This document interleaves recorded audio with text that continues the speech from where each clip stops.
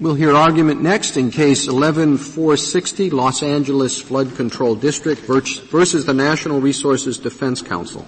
Mr. Coates. Mr. Chief Justice, and may it please the Court. In this case, the Ninth Circuit held that a discharge from a point source under the Clean Water Act occurred in the Los Angeles and San Gabriel rivers, based upon the fact that water moved from channelized portions of the Los Angeles and San Gabriel rivers into what it termed, quote, naturally occurring portions of those rivers.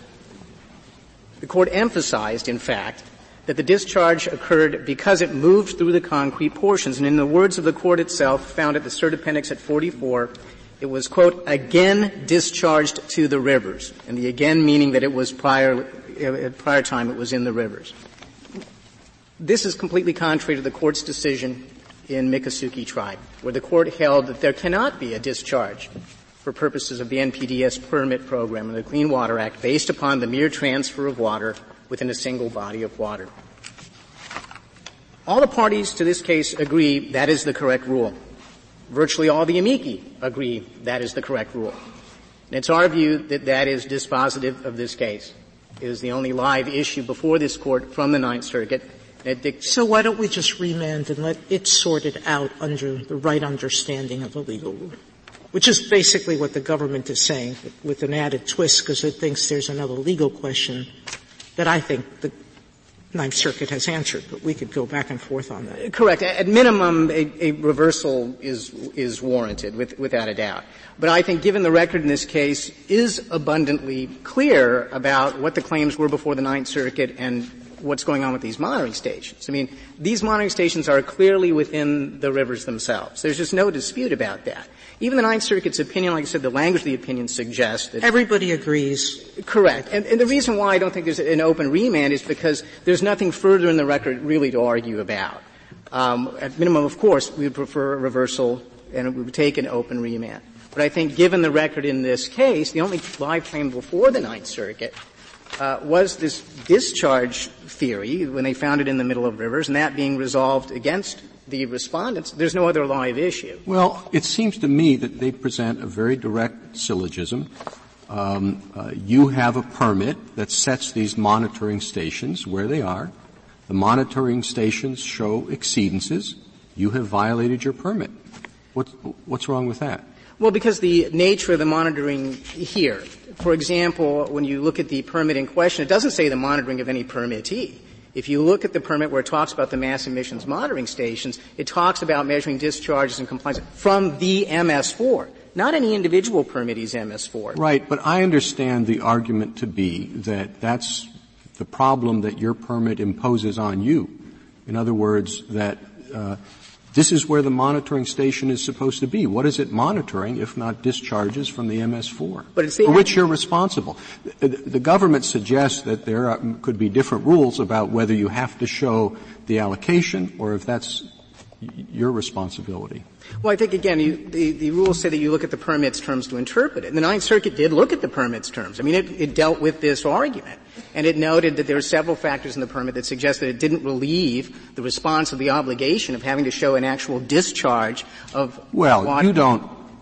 You don't question that there was an actual discharge. The storm sewer system in Los Angeles hasn't been shut down, right? Correct. So there are discharges, right? But not discharges of pollutants, and that's you don't dispute that there was at least some small amount of pollutant, even below the permit level, from your point sources. Well, we don't know that, but the point I want to make. You whether, I mean, doesn't common sense suggest you have asked in your permit for a limit on how much of a particular pollutant you can discharge? But again, you wouldn't do that unless you expected to discharge. You might do it sometimes, you might do it others, you might do it in concentrations that would cause or contribute to the exceedances, but you still have to have a discharge that causes or contributes to the exceedances. Well, why did you put the monitoring sources where they are if that wasn't what was going to measure your compliance with the permit? Because you're required in a system-wide permit like this to propose monitoring which is subject to the approval of the regulatory agency. And it's a question of monitoring of what? Not monitoring of any individual permittee's discharge. In fact, it's not designed for that. We even presented evidence in the district. The government says that question, you're saying, I understand there are other discharges, well, you're by far the dominant discharger, but I understand there are others, and they may contribute as well to what the monitoring station says. But the government's position is that, well, that's how you wrote the permit without any allocation, and that whatever allocation issues you have may be between you and the other dischargers, but that doesn't affect the showing of liability. Well, except for the fact that the permit terms themselves say that each permittee is only responsible for its own discharge. If you read the permit in the general fashion that the respondents wish, then you're not responsible only for your own discharge. It's essentially you're in immediately and responsible for all of them until you prove otherwise. And that's just not how the permit reads. Where is that? I know we've got the permit. Where does it read that way? Let's see. At the joint appendix, page 93 G4. What page again? Volume 1 of the joint appendix, page 93, and it's the fourth paragraph. And it's at the very bottom of the fourth paragraph. Each permittee is responsible only for a discharge for which it is the operator. Suppose that the district has 85% of the water by volume that's put into this river, and then you have this high pollution index. Does that make it an easier case for the challengers, or is that just irrelevant? It's just irrelevant unless you show that in that bulk of water there's a higher concentration of pollutants. You could have a major discharger that undertakes more vigorous pollution controls than other smaller discharges. It doesn't necessarily show you that you're adding more pollutants necessarily, or how those pollutants contribute to exceedances measured at the mass emissions monitoring stations. I have one different question. This is hypothetical. It's not in the case. It's just for me to understand the act. Suppose you have the river, and part of it is a concrete bank, and then there's a more natural bedding, and then another concrete bank. And in the dry season, they fix the concrete bank, but they use bad concrete, and a lot of pollutants are coming out of the concrete. But it is in the river. Is that a discharge under this statute? I don't believe so, although I could imagine circumstances where you create an outfall unintentionally by funneling. I mean, I think you're talking about just natural erosion of turbidity or whatever into the river. I don't believe that would necessarily be a point source. It might be a non-point source pollution, but I don't believe that would necessarily be a point source if it's just inadvertently, deteriorating into the river. That's a separate provision of the statute, non-point source pollutions? Well, it doesn't sound like the way it's defined under 1362 is a enclosed conveyance that discharges. Well, that's not in this case. Yeah, that's not in this case, but background question for me. No, but I think that probably wouldn't be a discharge from a point. Mr. Coates, I am still perplexed. You say, and it seems to be correct, that each alleged polluter is only responsible for his own pollution. But you also say that these monitors are so situated that it is impossible to tell from the monitor who is responsible for the pollution. Is that right? I think that is right, because you look for the. So whose fault is that? Well, the reason why that's there is to measure essentially the health of these rivers, so that you can fine-tune the MS4 permit, the system-wide permit, and so that you can gauge general water quality standards, and if necessary, you can fine-tune it to try and measure individual permittees. And we note that there is a renewed permit. It still has the monitoring stations in it, so under the Ninth Circuit's decision, we would still be discharging at those monitoring stations, but it does provide for outfall monitoring at representative outfalls for individual permittees to do precisely that kind of correlation that we're talking about. What is it that provides for that? There's a renewed permit. The permits are renewed every 5 years. We're on the third permit now. This is the fourth. It's gone 10 years. The renewed permit continues the mass emission station. So as I mentioned, we're still discharging in the middle of the river as far as the Ninth Circuit is concerned. But it does have provisions for additional monitoring near outfalls along the banks of the rivers for various permittees, so that in the future you could look at that testing and go, boy, your outfall is producing X, Y. So this was a regulatory void? This was a essentially regulatory void that that there was no requirement previously that you monitor the outfall? Monitoring, correct. That there be specific outfall monitoring. It's a regulatory. So how do you envision this permit was? By the way, just one side question, and then to this one. Certainly. I thought the Ninth Circuit basically endorsed your view that under the permit, you're only responsible for your own pollution. That is correct. So it's resolved this issue. It has resolved this issue. All right. So that's why I asked why remand and why you're saying why remand. Yeah. But putting that aside, how do you think the system was supposed to work before? Well, do you have any obligation once you saw the excess pollutants to start the reiteration process to try to figure out who was the cause of this? Well, if they attribute a violation to a particular permittee, for example, the district court noted, and the Ninth Circuit reemphasized it, you could at least, if you wanted to try and hook it to a single permittee, you could at least try and sample at an outfall for that permittee, and then provide evidence that contributed to the exceedances. They didn't do that here in the You mean the respondents could have done that here? The respondents could have done that here. They did not argue that they did that in the Ninth Circuit. They abandoned that. So what percentage of discharges come from you as opposed to the other members of We have the most infrastructure. I don't know the specific percentage, but bear in mind that there are 1,400 other entities Give me an estimate. upstairs. I can't in terms of total water volume, but we are the largest player in that portion of the system. I'm not going to downplay that. What I'm saying is that there's no necessary correlation between that and an ipso facto, you're the one causing the exceedances at the monitoring stations. That again, there has to be something traceable to our discharge that contributes to those exceedances. What goes into these discharges besides the rainwater runoff? Here it's just stormwater. The municipal separate storm sewer system. So your hypothesis is in some of these minority dischargers that for some reason their rainwater would have a different amount of pollutants than your rainwater. Well, they could very well have discharge different. Yeah, there are other discharges upstream from there are industrial sites that discharge water into the LA River. So, no, absolutely. Absolutely.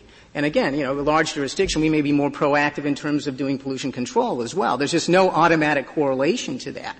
And I think as the district court said, it's not so much to ask to at least sample at one outfall to try and show that kind of correlation so you could show exceedances at the moment. I'm sorry. Was the Ninth Circuit's error, was the Ninth Circuit's error here a factual one because it was based on the location of the stations, or was it a legal one because it misinterpreted our Muskogee case? It's a legal, and I don't believe it's a factual mistake for a couple of reasons. One, the language that I cited that's in the cert appendix at 44, where it talks about the water again discharged to the river, suggests that water was in the river and now it's moving through our concrete channels and it's again discharged into the river. Its distinction that it draws is that there's something different because the MS4 is an intrastate man-made construction as opposed to a naturally occurring river, which talks about the distinction being made in that regard. And finally, the record's just abundantly clear on where these monitoring stations are. The opinion itself at Cert Appendix page 18, footnote 4, cites our website as the location of the monitoring stations. And that website clearly says they're within the Los Angeles and San Gabriel rivers. And in fact, appellant's brief, the respondent's brief in the lower court, specifically said the same thing. You just said there were polluters upstream. Are those industrial polluters upstream or there are industrial facilities? Are they within your MS4? They are not. They have separate NPDES. But what you're saying is that there are outfalls from different people into the same river. Correct.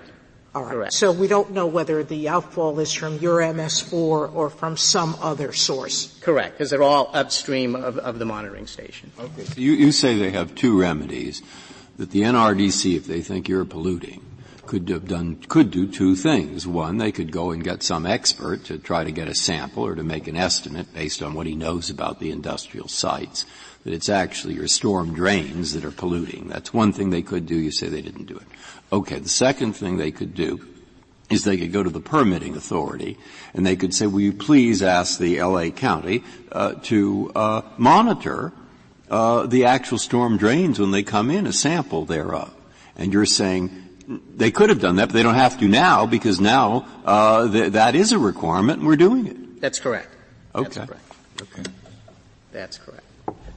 Where is that requirement? Excuse me? Where is that requirement that you're now doing?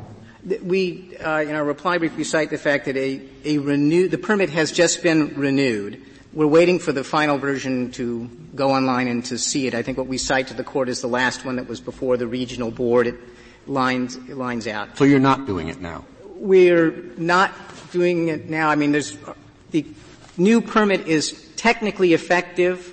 It could be stayed if someone challenges it. I think it's open until December 11th.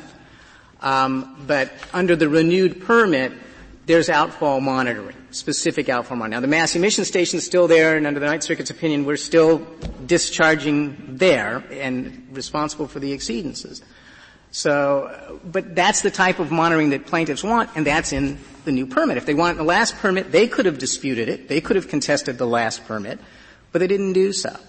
This is a fine-tuning program. I mean, municipal stormwater is a complex issue. Congress didn't treat it the same way it did industrial stormwater. Is it your position that the two rivers in question are outside the MS4? I thought there was a suggestion in the government brief that you could have both the river and the MS4 that could cover the same area. We have, in the lower courts, the district personnel refer to the channelized portion as part of our MS4 because it's all flood control to us. However, we've never said it's all the same for purposes of a discharge. We've been very careful about that for a discharge from a point source, an outfall, not the monitoring stations. In fact, in the district court, plaintiffs somewhat argued that theory. The monitoring stations are in your MS4, they're exceedances, ergo exceedances in your MS4, and we pointed out under Miccosukee there's no discharge of water. There's no discharge because it's merely transferring water as water moves past the monitoring stations. What was the purpose of having the monitoring station if nothing can be done? And the monitoring shows, there's a lot of pollutants in there, and we know that at least some of them have to be ascribed to the district. But you say, unless you show the outflow that it comes from there, no liability. Why shouldn't it be that given there's going to be a contribution that the district is making, is the district should have the burden of showing, no, there are all these other ones out there, so our percentage is X, not the whole thing. Well, again, the Water Act makes you responsible for a discharge in violation of permit terms. So you have to have a discharge by the permittee.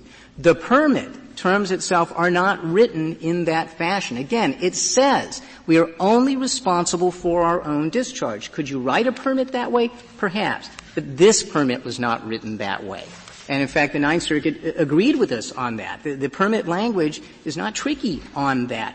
You could have permittee monitoring. You could. And that's what the renewed permit does.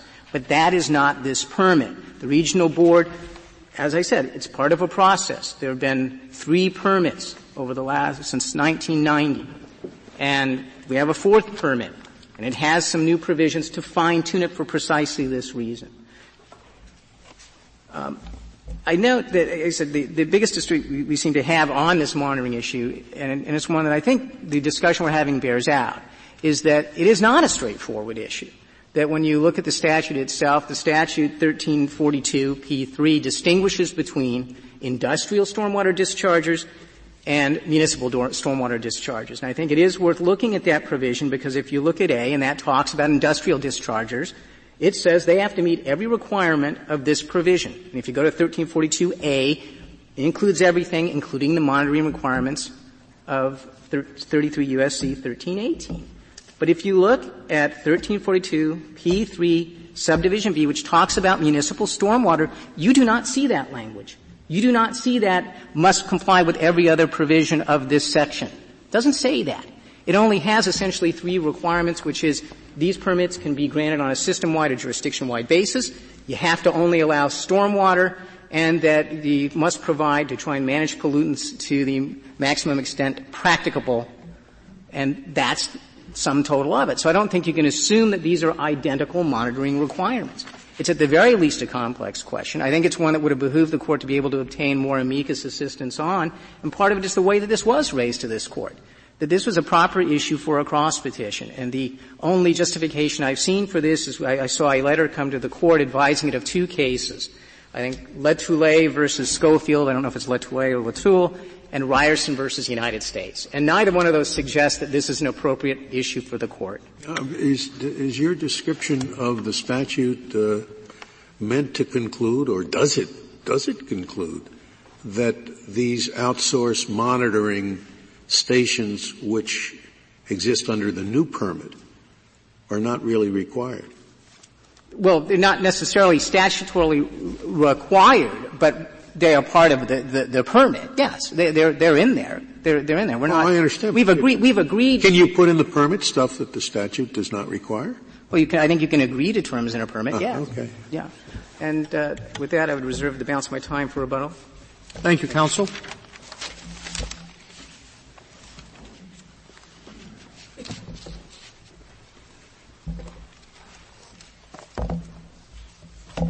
Mr. Shah. Mr. Chief Justice, and may it please the Court, the answer to the question presented in this case is both straightforward and undisputed. Under this Court's decision in Miccosukee, no addition and thus no discharge of pollutants occurs when water flows from a channelized portion of a river to a downstream portion of that same river. Because the monitoring stations at issue are actually located within the rivers themselves, the Court of Appeals erred in concluding that a discharge of pollutants occurred when, quote, the still polluted stormwater flowed out of the concrete channels where the monitoring stations are located through an outfall and into the navigable waterways. And because the Court of Appeals rested its liability determination on that erroneous premise, the judgment should be vacated and the case remanded to the Court of Appeals. What about the problem that one of the amici brought up concerning dredged material? Said that if we just say Miccosukee applies, then when there's a dredging operation and the material is deposited back into the same water, then that would also, there would be no responsibility based on that. Right, Your Honor, I think the one amicus that does raise that issue raises it limited to the biggest counterexample they raise is the one that you raise about Section 404 permits for dredged and fill material. Those permits are just very different in kind. Section 404 applies to dredged and fill material, which almost by definition is going to be coming from the source itself. And so we think that the Miccosukee line of decision just doesn't apply to that permitting regime, which is a very different sort of permitting regime than we have at issue here. And in any event, I think it's far beyond the question presented in this case, the Miccosukee rule. Remand. I thought, and correct me at whatever step I'm wrong, okay, that the district court rejected respondents' argument that the mere monitoring excesses created liability. What it said is you have to follow the terms of the permit and make the permittee responsible only for their excess discharges, and you haven't shown us any evidence that does that. The Ninth Circuit agreed that the permittee is only liable for its own discharges. It held the permittee liable because it believed that the discharges were within their source, within their outflow. So what are we remanding for? The legal question of whether the monitoring stations automatically create liability has been answered in the negative by both courts. Justice Sotomayor, I agree with your reading of both opinions below. I think what we're asking for is the Court to do what it normally does when it vacates an erroneous part of a judgment and sends it back. That is, leave it open to the Court of Appeals to address any issues consistent with this Court's opinion. We think it's conceivable that the Ninth Circuit might approach the permit construction issue differently once it's corrected of the misimpressions that it had before. What could it do differently? I think in particular the Ninth Circuit construed this permit on the understanding that there was a discharge of polluted water after it flowed past the monitoring station, and so that the district could be liable based simply on the exceedance measured by the mass emission station alone. How does that change the answer to the legal question? That the permittee, both courts have said, the permittee is only liable for their own discharges. And unless this proves that they themselves discharge, which it can't because it's in the river and not within the source, how can that alone establish liability? Well, again, I think the Ninth Circuit predicated its permit interpretation on the understanding that there would be at least some way to hold a permittee, in this case the district, liable based on the mass emission exceedance alone, and that's because it misapprehended that there would be a discharge of flow of the polluted water. It could be, and it may not be, we don't know until it gets back to the Ninth Circuit, it may be that the Ninth Circuit would reject the view that you could have a permit that sets up a permitting regime that does not allow a plaintiff to sue any particular permittee unless it has evidence beyond that provided by So what follows from that? That the district is liable because it's a lousy permit? Well, Your Honor, if I do not see how this court, how the Court of Appeals is going to be able to do anything different other than say there's no liability here, unless, of course, it adopts another fanciful interpretation of the statute, which is something I worry about. Well, Your Honor, we think that this permit, again, the terms of this permit are both complex and ambiguous. We do not think that permits should be written this way. We think permits that provide for water quality, for MS4s to adhere to water quality standards based on ambient monitoring should be coupled with either individual. I agree with that, but how can this permit possibly be interpreted in such a way as to hold the district liable? Well, I think the most persuasive, and again, we don't take a firm position on this, but I think the most persuasive argument on the other side would be that when permit writers issue a permit, they assume that the permitting regime provided in the permit would provide a basis to seek enforcement of that permit. They may well assume that, but if it doesn't, it doesn't. So what do you do if it doesn't? Well, one could imagine a regime where the permittees, that is the municipalities who apply for a joint permit, would agree to a shared presumption of liability. For example, they have not agreed. Well, again, we don't. So you're going to impose a shared thing? I see no way for the Court of Appeals to do this in a fashion that will not bring the case right back here. And you'll be asking us to send it back to the same panel. Well, Your Honor, I don't think it's a cert-worthy issue how to interpret the terms of this specific. All right, but anyway, they say that the court held the same thing in two other cases involving two other rivers, and they didn't cross-appeal from that, and so that issue isn't really in front of us. Well, Your Honor. And if they did hold what you said, then they'd have to reopen the other two cases. Right. Your Honor, I think in terms of the cross-petition issue, that is a close question. I don't think the Court needs to get near it because I think there are several other good reasons why this Court should not decide the permit. Okay, but if we decide that they needed to file a cross-petition and they didn't, then what's the basis for our remanding rather than reversing? Your Honor, it's that issue we have to decide. Your Honor, it's established that this Court, even if a cross-petition were required, it's established that this Court has the authority to remand for disposition of any further issues once a case comes before this Court. So why the cross-petition should be in light of the clarity of the permit? That's the question Justice Scalia is asking. Sure. I think the Court should just follow its ordinary practice. We're not asking for anything different than its ordinary practice of vacating the judgment and remanding for further proceedings consistent with its opinion. That is not our ordinary practice when nothing can happen on remand except to give judgment for the petition. Well, I think it would be unusual for the Court to reverse and then instruct that judgment be entered in favor of petitioner. Of course, the Court is free to do that, and it may decide to do that. We just think that there is a possibility that the Ninth Circuit would take a different approach. Sometimes the Court says the bottom line in that italicized thing, which I've never fully understood when and when we don't do it, but it just says reversed. Right. And then sometimes it says it is so ordered. And exactly when you write the word reversed, what I usually just ask the clerk, all right. But the question is, when do we do the one and the other? And I think here what they're saying is just write the word reversed, we'll deal with the rest of it. Right? So that's. Right. And again, the Court is well within its discretion to do that. We think doesn't that always say that in the judgment of the Court? Doesn't it always say what? Does it say it is so ordered in the judgment that we release? Yes. And I think the typical phrasing would be vacate and remand for further proceedings. Mr. Shaw, am I right about that this other theory, if it were open to the Ninth Circuit, would apply equally to the other rivers that Justice Breyer mentioned? And those were out of the case because when it got to the Ninth Circuit, we were talking about only the Los Angeles and the San Gabriel. That's right, Your Honor. But that other theory would apply to all four.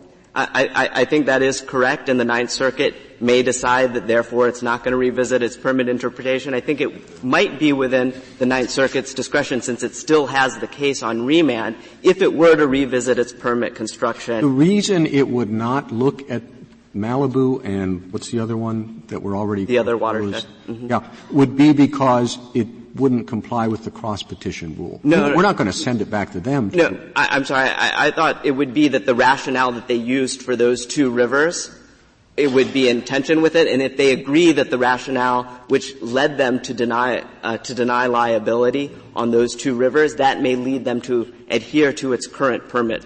Do you have a position on the cross-petition issue? No, Your Honor, we do not. Thank you, counsel. Thank you.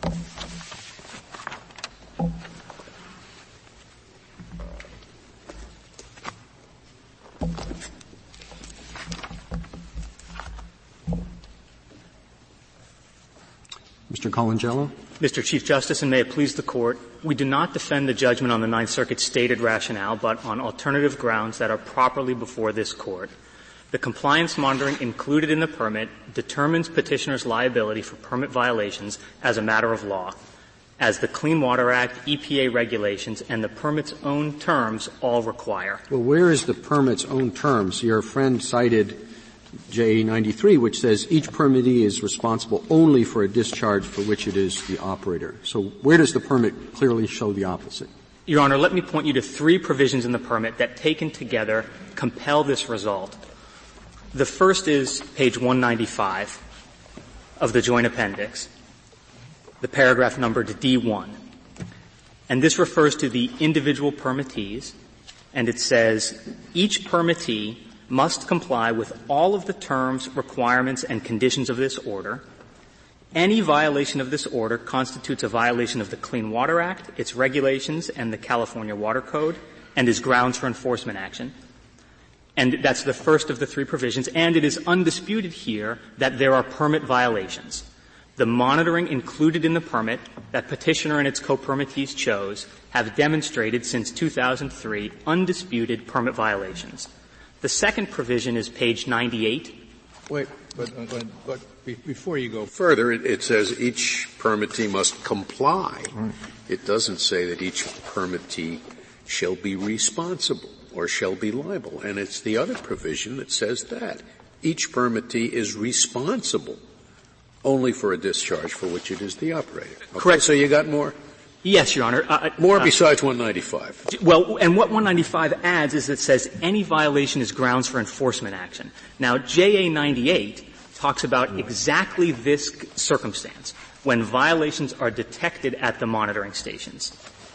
And about halfway down JA 98, it says, if exceedances of water quality objectives or water quality standards persist, and that's only measured in one place, that's at the compliance monitoring in the rivers, notwithstanding implementation of control measures and other requirements of this permit, quote, the permittee, individually, the permittee shall assure compliance with discharge prohibitions and receiving water limitations by complying with the following procedure. It then sets out 4 steps that each permittee must comply with to bring the MS4 within the permit limits. Now that is... Of course, the very first step is upon a determination by either the permittee or the regional board that discharges are causing or contributing to an exceedance of an applicable water quality standard, the permittee shall promptly notify, etc. They cannot make such a determination because of the nature of the monitoring here. That's incorrect, Your Honor. The permit compels this result because there is only one place in the permit that monitoring is required, and that is the in-stream mass emission stations that the permittees chose. And the permit says explicitly the monitoring results at those locations are used to assess compliance and determine whether the MS4 is contributing to violations. But as I read it, and he explained it, I thought that, look, what they're thinking is this. Stormwater is really a big problem, and it's really complicated how you work it out. And we want the agencies to work it out. So the purpose of this monitoring thing is we first determine that there is an exceedance. Now, once we determine that there is an exceedance, which is the point of this permit particular requirement, then we're going to go on to decide who. And what we're going to do is leave you with two possible choices. One is you can try to figure out who, which means you've got to get an expert and monitor it, or let us now have a new permit which will put some responsibility on the individuals because we'll monitor higher up the river. Now that's a rational way for an agency to proceed. And it leaves you with pretty good remedies. And so why are we running all around trying to work this thing out? Why don't you just sort of try to deal with it as they described it and say, okay, we're going to either prove you did it before or at least we can prove it now? There are two answers to that, Your Honor. The first is this is all sorted out during the permitting process. This permit was adopted by the state agency and upheld by state courts upon petitioner's challenge after 5 years of litigation. The permit was based on an 80,000-page administrative record and testimony of 29 witnesses. And the point of this process is that permit terms are fixed once the permit is finalized and approved by the courts. Now, the reason we didn't challenge the permit at the time is that we were defending the permit alongside the state agency as an intervener against petitioner's challenge. Petitioner in state court for years made exactly the opposite argument that it makes here. It said that it was entitled to a safe harbor provision in the permit to excuse it from liability because it would be held responsible based on this in-stream monitoring. Now, there may be, as a technical or scientific matter, better monitoring programs to determine who's putting in what and where exactly it is coming from. But that cannot be reopened upon an enforcement proceeding. But the district is a big contributor, but there are other contributors. So on your theory, how do we determine what is the share that the district would be liable for? Your Honor, the permit includes a blueprint that sorts that out, and it parallels the traditional notion of several liability, where there are multiple contributors to a single harm. Each is responsible for its share. But you still have to show that there's a contributor. And I've been through these sections, and it seems to me that a reasonable interpretation of this section is that there is a violation if a particular permittee violates. And what I'm taking away from your argument is that once there's a violation, all the permittees are liable, and that just can't be. It can be, Your Honor, and that's the solution that the permit works out, and that the permittees negotiated for in advance. What's the third section, Mr. Clark? I'm waiting breathlessly for your third section. You said there were three. The third, Your Honor. I've got 195. I've got 98. Where's the third one? The third, Your Honor, is JA 109. 109. And this parallels a provision in EPA's regulations. At the very bottom of JA 109, subsection D, it says the permittees shall carry out all inspection, surveillance, and monitoring procedures necessary to determine compliance and noncompliance with permit conditions. So the problem with petitioner's theory is that they are violating this provision of the permit, which is taken virtually verbatim from EPA regulations, which says that the discharger has the responsibility to measure and report its own violations. And stepping back to talk about the Clean Water Act program generally and the discharge permit program generally, no one is entitled to discharge without a permit.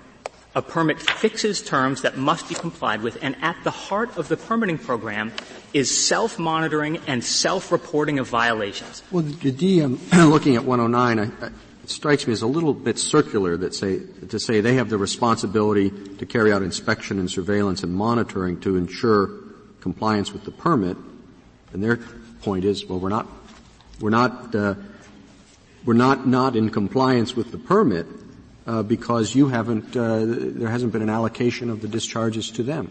Well, and the problem with that, Your Honor, is that it leads to no liability ever for the discharger, even though it. Well, I think that might be. I think that might be right, but that gets back to the question of whether the permit is poorly drafted. Right. And I guess the idea is they're changing the permit so to cure that problem. The permit has changed. It is not yet effective, Your Honor, but there is a new permit that will be in effect shortly. But on the question of whether why do you need that if the present permit covers it as clearly as you say? I mean, self-monitoring. That is My absolutely. goodness, you're going to go through all of this. How long did it take you to challenge this and blah, blah, blah, blah, blah? Why go through all that? If indeed the present permit, as you say, is perfectly, adequate. The present permit is adequate. The state agency renewed the permit. That's a matter of course. It changed the monitoring program.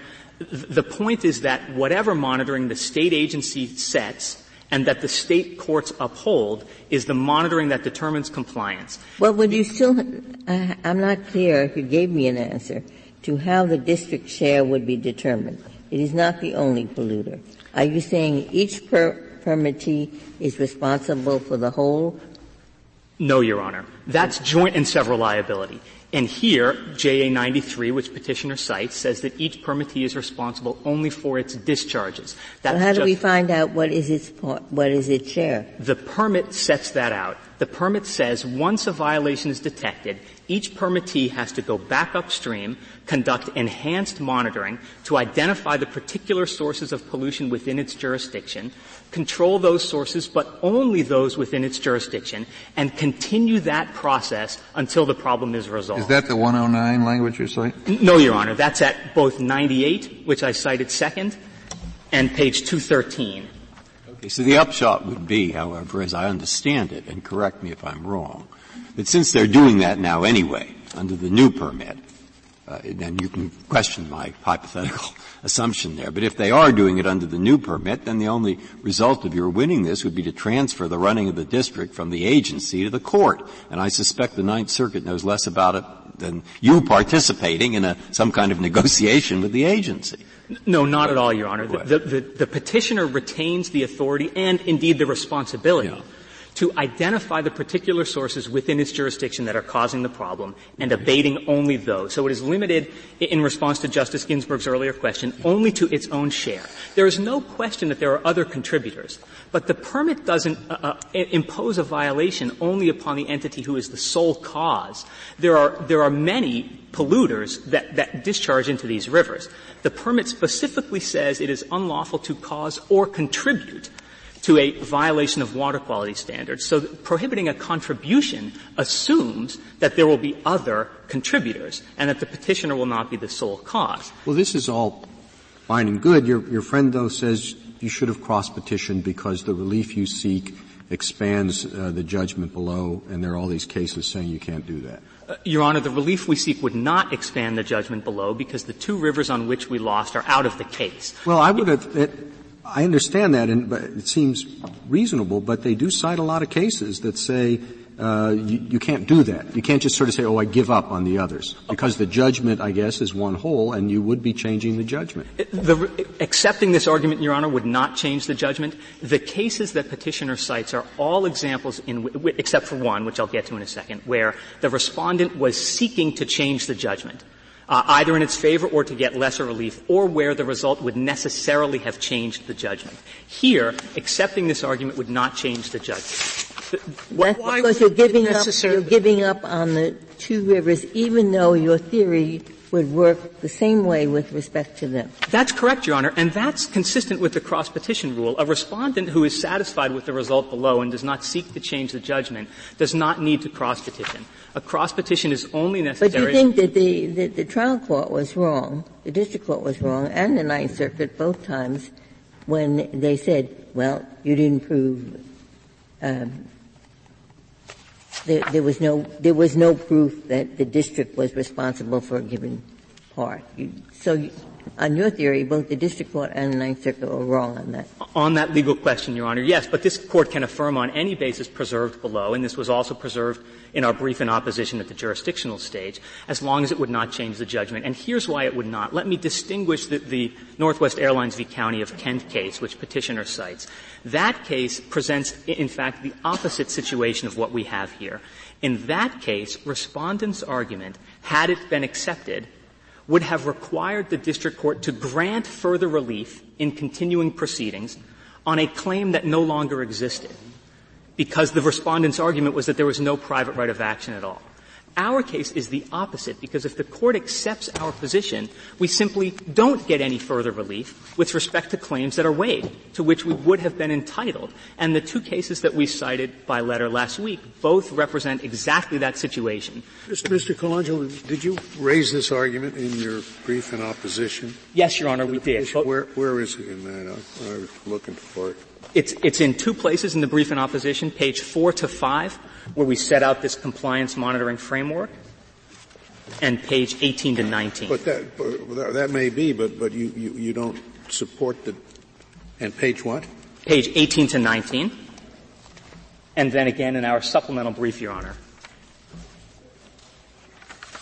Yeah, but you don't. At the cert stage. You don't say that that's the basis for supporting the decision below. I certainly didn't. We do. Let me just quote what may be the most explicit thing, Your Honor, which is at the very bottom of page 4 in our supplemental brief at the cert stage.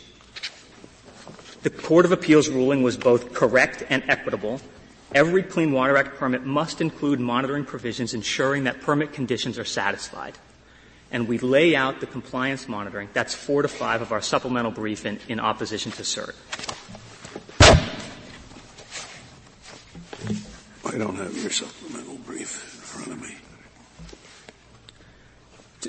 Where on 4 to 5? At the very bottom of page 4, the last two lines, and the top of page 5. Now most of our supplemental brief and our brief in opposition were addressing why we did not think petitioner's question merited this Court's review. This is the argument that we made in defense of the judgment below. The Court of Appeals ruling was both correct and equitable. Every permit must include sufficient monitoring to determine compliance. Well, but that's just to say you can rely on the extant monitors. Absolutely, Your Honor. So you say, they were correct. You have to find some basis for liability, and they used the monitors, and that's it. It didn't say in detail that these people had to go and set up their own monitoring under the permit.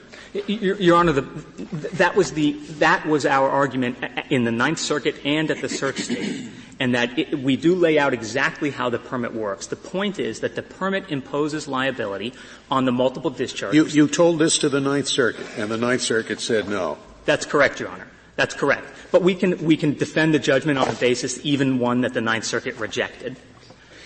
To go back, Colangelo, suppose we did what the Solicitor General says to do and vacated this. Can you think of any reason why the Ninth Circuit would change its mind? I mean, is there any connection between these two issues that you can point to, such that our making clear to the Ninth Circuit that they made a mistake on one actually would affect their analysis on the other? There is one reason, Your Honor, and that is that a permit is interpreted like a contract, and it is a cardinal rule of contract interpretation that a contract should be read where possible to be both lawful and enforceable. So the Ninth Circuit may go back down and say, okay, with this corrected understanding of the universe of law and facts that apply, we see that petitioner's reading of the permit would render it unenforceable because none of the permittees can be held liable, and therefore unlawful, because the Clean Water Act requires all permits to include within it self-monitoring and self-reporting to demonstrate a violation. So the Ninth Circuit, now it may just say, we say what we said before, but it could reconsider on that basis, and that would be a legitimate basis for it to do so.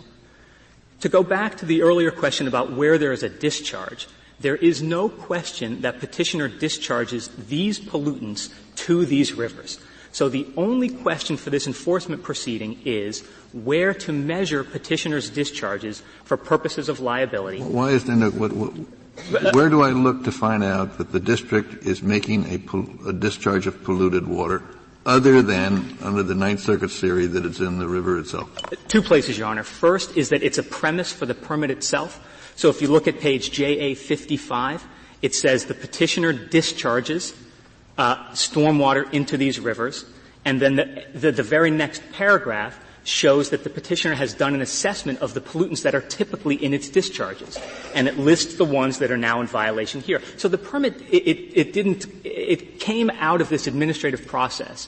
And one of the elements. So is your theory that if the district is permitted to, on a scale of 1 to 10, to discharge up to 2, but that if the monitoring station in the river shows an 8, then it is automatically liable for the increase, even though other dischargees might have made this? Yes, because I don't get that from what you have read tonight. I've looked at Your Honor, with the text you've read, and it looks to me like it's permittee by permittee. It says that the MS4 is in violation. That's correct. But then it says each permittee must, when an exceedance is detected, take these steps. So here, what they have failed to do is take the necessary steps to apportion responsibility among the multiple contributors. The second place, just to finish on the proof that they discharge. No, finish that. So what's the consequence of that? I'm sorry. Therefore, each one of them is liable for all of it? No, Your Honor. No. Each one is liable for what they put in and bears the burden to demonstrate and limit what it puts in. That's explicit in the permit. Yeah, but they haven't done so. So what? So that's a permit violation. And the result is that this pollution continues year after year after year, when the point of the permit and the point of the Clean Water Act was to eliminate what everybody agrees is the biggest source of water pollution in Southern California. So if each permittee is allowed to put in a 2, but one permittee puts in an 8, then both permittees are liable? Correct, Your Honor, unless because those facts are not known at the time the violation is. No, we now know the facts because it's the hypothetical. Okay, so if the permittee has done its own monitoring, in addition to what the permit requires, and it can demonstrate that it did not put anything in, then it is not liable. If not, then yes, 2 dischargers into the same river who agree in advance to be measured by a single monitoring station in the river are liable for what's measured there, and then they sort it out. And what Congress set up a regime that would allow for system-wide and jurisdiction-wide permits precisely because this problem was so complicated. Are the provisions, the provisions we've been talking about, the 3 that you cited and the one that you're, are they boilerplate? Do they show up in every typical stormwater permit? Well, 109, the fact that the permittees must conduct all monitoring to demonstrate compliance, if boilerplate means they're in all permits, then yes, because that's a requirement of EPA regulations. Yeah, what about the one that says each permittee is responsible only for a discharge for which it is the opposite? That's from an EPA regulation too. Yes. That's in the definition of co-permittee at 122.2. So yes, that's also standard in system-wide permits. But to go back to the earlier question about where there is a discharge, the district court found, and this is undisputed, at Petition Appendix 117, the permittee petitioner admits that it is discharging these pollutants, the ones measured in violation, to these rivers. So what we have is no question, no dispute that they discharge these pollutants, a monitoring system included in the permit that the state court upheld against petitioner's challenge, showing that those limits have been exceeded. Okay, your basic argument is this permit requires you, L.A. County, to do monitoring to decide if you're violating it. You chose this system, and common sense suggests you're doing it. You struck out twice with that argument in the other 2 rivers, so now you're going to go back, if we permit it, and we want to make the argument and tell the Ninth Circuit 3 times and you're out. Don't, in this case, hold the opposite. Well, yes. That's what you I'm not sure I would say we struck out, Your Honor, I understand it. But correct. The lower court neither lower court accepted this argument fully. The Ninth Circuit did agree that all permits must include compliance monitoring, but it said you need a little more here. And we think that was improper because you can't add terms to the permit once it's been settled. And there was an earlier question, Justice Breyer, about could we sample from an individual outfall? Could we show more? The problem with that is that it would prove nothing. The petitioner has said just sample from one outfall, one of our outfalls. We alleged 140 violations for a dozen different pollutants over a 5-year period. So sampling from a single outfall as an evidentiary matter would be utterly meaningless. Couldn't you get some expert who understood? Well, we did, Your Honor, in district court as an alternative theory have an expert who said all of this came from them. The district court did not address that, and we didn't appeal. The appeal was limited just to this legal issue. I don't understand why you didn't cross-appeal on this theory that the lower court rejected. Because, Your Honor, we were satisfied with the judgment, and that's the rule. A respondent who is satisfied does not need to cross-appeal unless it is... Well, I didn't say you need to. I didn't say you needed to. But I would normally have done it just to be sure I had that arrow in my quiver, and that it would not be argued, as it will be here, that this would be expanding the judgment below. And the reason it would not be expanding the judgment below is that we are on the opposite side of what happened in Kent. To rule in our favor on this argument would just leave untouched two claims on which we didn't prevail. We get no further relief on those. It's like two co-plaintiffs in district court who both lose identical claims. One appeals and the other doesn't. The one who appeals wins a reversal. That creates an inconsistency. Two similarly situated plaintiffs, one has a valid claim, one no longer does. But that's the consequence of our failing to cross-petition. I just don't remember now. Do we have a circuit split on this issue of whether a permit in a situation like this would impose liability on all permittees? No, there is no. I don't know of any other circuit court who has addressed this question. And let me speak to the issue of additional monitoring, putting the burden on plaintiffs to conduct additional monitoring. The problem is it creates a complicated factual dispute for district courts to resolve when that was exactly what Congress wanted to eliminate. When Congress adopted this permit program in the Clean Water Act and then amended it to bring municipal stormwater discharges under the program, Congress said we do not want district courts to be the forum for sorting out all of these complicated factual issues. I see it. What do you think of the government's point? They're telling us, just write what you usually write. And then you can go make all your arguments, we'll see what they do. Or does that satisfy you? Your Honor, we'd be most satisfied with an affirmance on the ground we've presented. If the court vacates, we'd be satisfied with that too. And we would go back to and then if this panel found for you on the ground that they used, they'll surely find for you on this other ground, which has at least an inkling of plausibility. Thank you, Your Honor. Thank you, counsel. Mr. Coates, you have 4 minutes remaining. Thank you, Your Honor. To the cross-appeal issue, I mean, the cases that we cite talk about the Court's prudential limitation on deciding questions that are not preserved by cross-petition. And I depart from my learned opponent, Mr. Colangelo, on that point as to what the Court's cases say. We cite the Northwest Airlines versus County of Kent case. And that is a case where, in fact, the respondent was not seeking to change the judgment below. They did not cross-petition. They were just trying to keep what they had.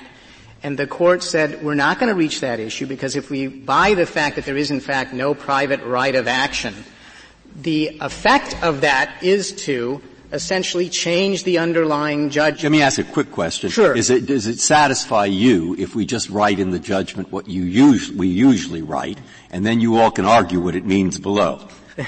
What about that? Does that satisfy you? Do you want us to write something special? It's acceptable because a reversal is always better than an affirmance. But talking about what the Court decides and what's left in the case, I think it is a case where the Court reviews what the Ninth Circuit actually decided, what is actually before it, and what is properly remaining in the case, because we don't believe the cross-appeal issue is here. And that leads, I think, to reversing the Ninth Circuit because the district is entitled to summary judgment on these two river claims. And I think that is all that's left in the case. And I call the Court's attention to another case we cited on the cross-appeal issue. It's one of the NLRB cases, the express publication case, and it makes it very clear there that the respondent was just trying to hang on so much of what was good about the order as he could keep and was not seeking to change anything. And again, the Court said no.